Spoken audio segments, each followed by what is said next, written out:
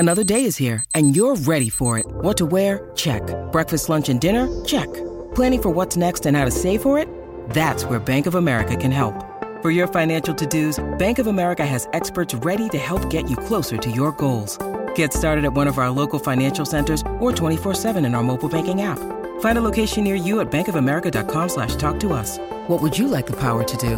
Mobile banking requires downloading the app and is only available for select devices. Message and data rates may apply. Bank of America N.A., member FDIC. Righto, I think we're right to get over to Las Vegas because Super Bowl 58 is now only a few days away. The Chiefs and the Niners, of course, meeting at Allegiant Stadium in Las Vegas. Round one of the Live tournament's underway over there as well, so it's all happening.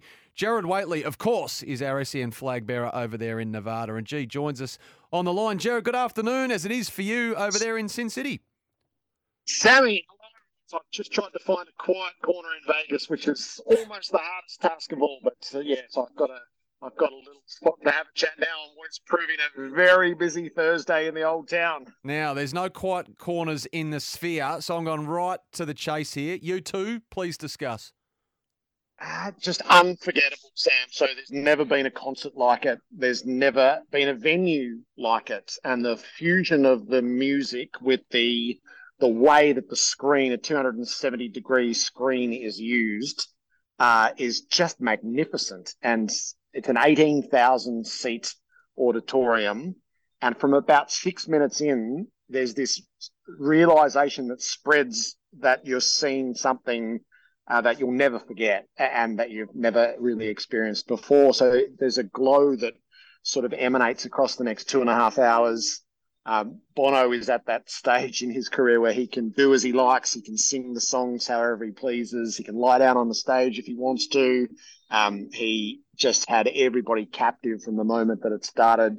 It's a show that includes nods to Elvis and Sinatra and the Beatles and the Rolling Stones and delightfully crowded house. And then the last four, Vertigo, Streets with No Name, With or Without You, and Beautiful Day, just superb. So yeah, it's completely unforgettable, and it's a high asking price, but I will say it was worth every dollar to be there. No, they're life experiences, aren't they? Now, Gerard, you've been there long enough now, I suppose, to witness the build-up as the city welcomes the onset of Super Bowl fever, if you like. What does that look like firsthand? The main factor that kicks in now, which is really visible today, is the arrival of the fans, and not just the fans of the Chiefs and the 49ers, but the fans of all persuasions. This is the charm of the Super Bowl is a bit like the Olympics. There are the two teams and then there's the host city. And the host city it's magnetic to fans right across the league. So they have the NFL experience, which is, there was that one year we had the AFL sensation out at the tennis center. So it's the annual fan festival where all the activations are there. So you can kick a field goal, you can catch a touchdown pass, you can meet players, there are mini fields, there's all sorts of memorabilia and merchandise, and that will draw more than 1 million people over the next few days. That's in the same convention center as Radio Row has been. So what we've witnessed today is just this massive influx of fans, all ages, all jerseys on display. We saw the power of the 49ers fans on Monday night, opening night at the stadium, when there was 24,000 people there, and I'd say 21,000 of them were 49ers fans because of the proximity of San Francisco to Las Vegas. But yeah, it becomes this beautiful fan celebration over the next couple of days, and typically the population of the city multiplies by a factor of 2 every day from here. So yeah, they really get swept up into it. I will say it's a great Super Bowl city because there's so much going on, Sam, not just the build-up to the football game. Yeah, so for those who have never been, and that's probably the majority of the audience listening this morning, Gerard, I mean, what sort of comparisons can you make with an AFL grand final? Say last year when Collingwood, one of the biggest clubs here, if perhaps the biggest, played off in the grand final. Yeah, so I in no way look to run down what happens at home, because I feel like the last 2 grand final days in particular have elevated. But there's just a few different factors at play.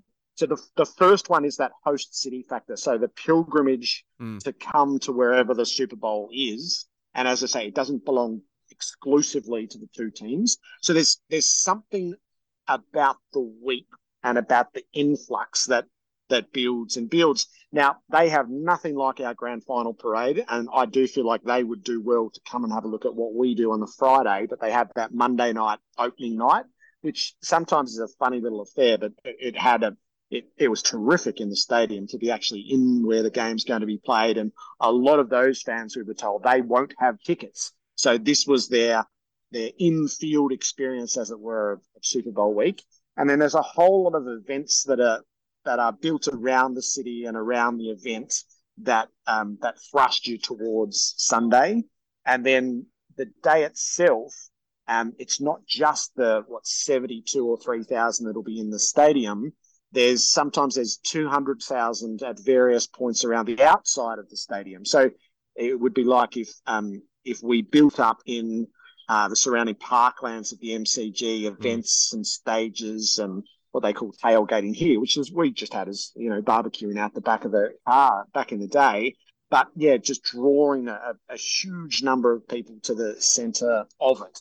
And because America is bigger, there's a scale to it which is bigger than what it's at home. But what's no different is what it means to people and what it means to the fans that the teams are competing. That is a universal truth that Melbourne is really a touchstone internationally for, I think. So just on the fans and one on the game specifically, Gerard, these two obviously met, 4 years ago now, and it's no secret this wasn't the matchup that they wanted over there. But now that they have it, of course, where does public sentiment lie, do you think? Perhaps where does neutral public sentiment lie? Because we've got two tails almost at either end of the spectrum. You've got the Chiefs hunting, 3 titles in 5 years. Pat Mahomes sits on the throne.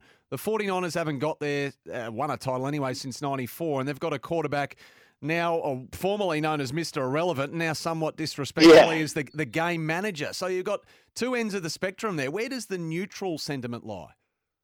It's a really hard question to answer, Sam, and it's hard to tap into. That's probably the element that was missing, which was the possibility of seeing something new. So that was the Ravens on one front, but particularly the Detroit Lions, who would have been the Cinderella run to the Super Bowl. So that was the element that was missing. Instead, we sort of have greatness. We have the 49ers are traditionally incredibly successful. It's a long time since they've won one and they've lost 2 along the way. The Chiefs are the ruling power right now. So you've got the best team of the era against the best team of the year. So it's absolutely stacked on that front. The philosophical struggle is great. So you've got the Chiefs now spend all their money on the quarterback and make do in a lot of other places. The 49ers spend nothing on the quarterback and they have this all-world team that has been developed for him to try to manage. So on the philosophical spectrum of what do you believe in, it's a brilliant case study. I would have said to you that sentiment should run with Purdy because he is the most unlikely story. Last man picked in the draft, second season as a starter into the quarterback position of a Super Bowl. But you're right, he has been derided over recent times, which I haven't really understood from the outside. He's had 2 stirring comeback drives to win playoff games to deliver them here. So I would have thought sentiment naturally ran with him, but it's a bit more of a complicated conversation. And then it goes to, so in sport, I love greatness. So I'm so looking forward to seeing Mahomes in a 4th Super Bowl. If you're one who relished the years of Tiger Woods and Roger Federer rather than someone who got bored by it, then Mahomes' greatness is before us right now, and I feel like that's enticing. Your transition into a Vegas guy, have we made headway there, or is there no movement at the station? No, I feel like there's a little bit of Vegas guy in me, Sam. Not late night Vegas guy, but there's so much to do in the town. I haven't really experienced that before. Usually you come to a Super Bowl city and everything is geared around football, but and I know I've sort of tried to relay it during the week, but David Copperfield, the Grand Canyon, the ice hockey, the Sphere, U2. I'm about to head to the wrestling event, which has been slated for here. I've never known anything to take attention away from the Super Bowl like the WWE event has this afternoon. And then we've got Live Golf on Saturday where we're going to broadcast. So I feel like I've given myself over to that side of it. The casino side is less interesting to me, but and there is sort of an element of there's an undisguised tackiness to some of what goes on, which you're either into or you're not. But I feel like I've had a great week. Apparently, I've got to do some work come Monday morning. There's a game I have to focus on. I can't focus on anything. It's eye spinning, Sam. It's a great city, and it's great that you're there, Gerard. You've brought it to life so spectacularly from the other side of the planet. It's been an awesome week. The best is yet to come, I'm sure, and appreciate you taking a few minutes out of your day to join us, mate. All right, Sam. So I'm going to put all the WWE stuff up on Insta, I think, maybe on Twitter or on Insta. So you've been warned. Stay away from me if you don't want. But if you want to sample a bit of the rock coming to Super Bowl week, I'm going to be there. I love it. We won't be unsubscribing anytime soon. Gerard Whateley over there, Sin City, on the Strip in Las Vegas.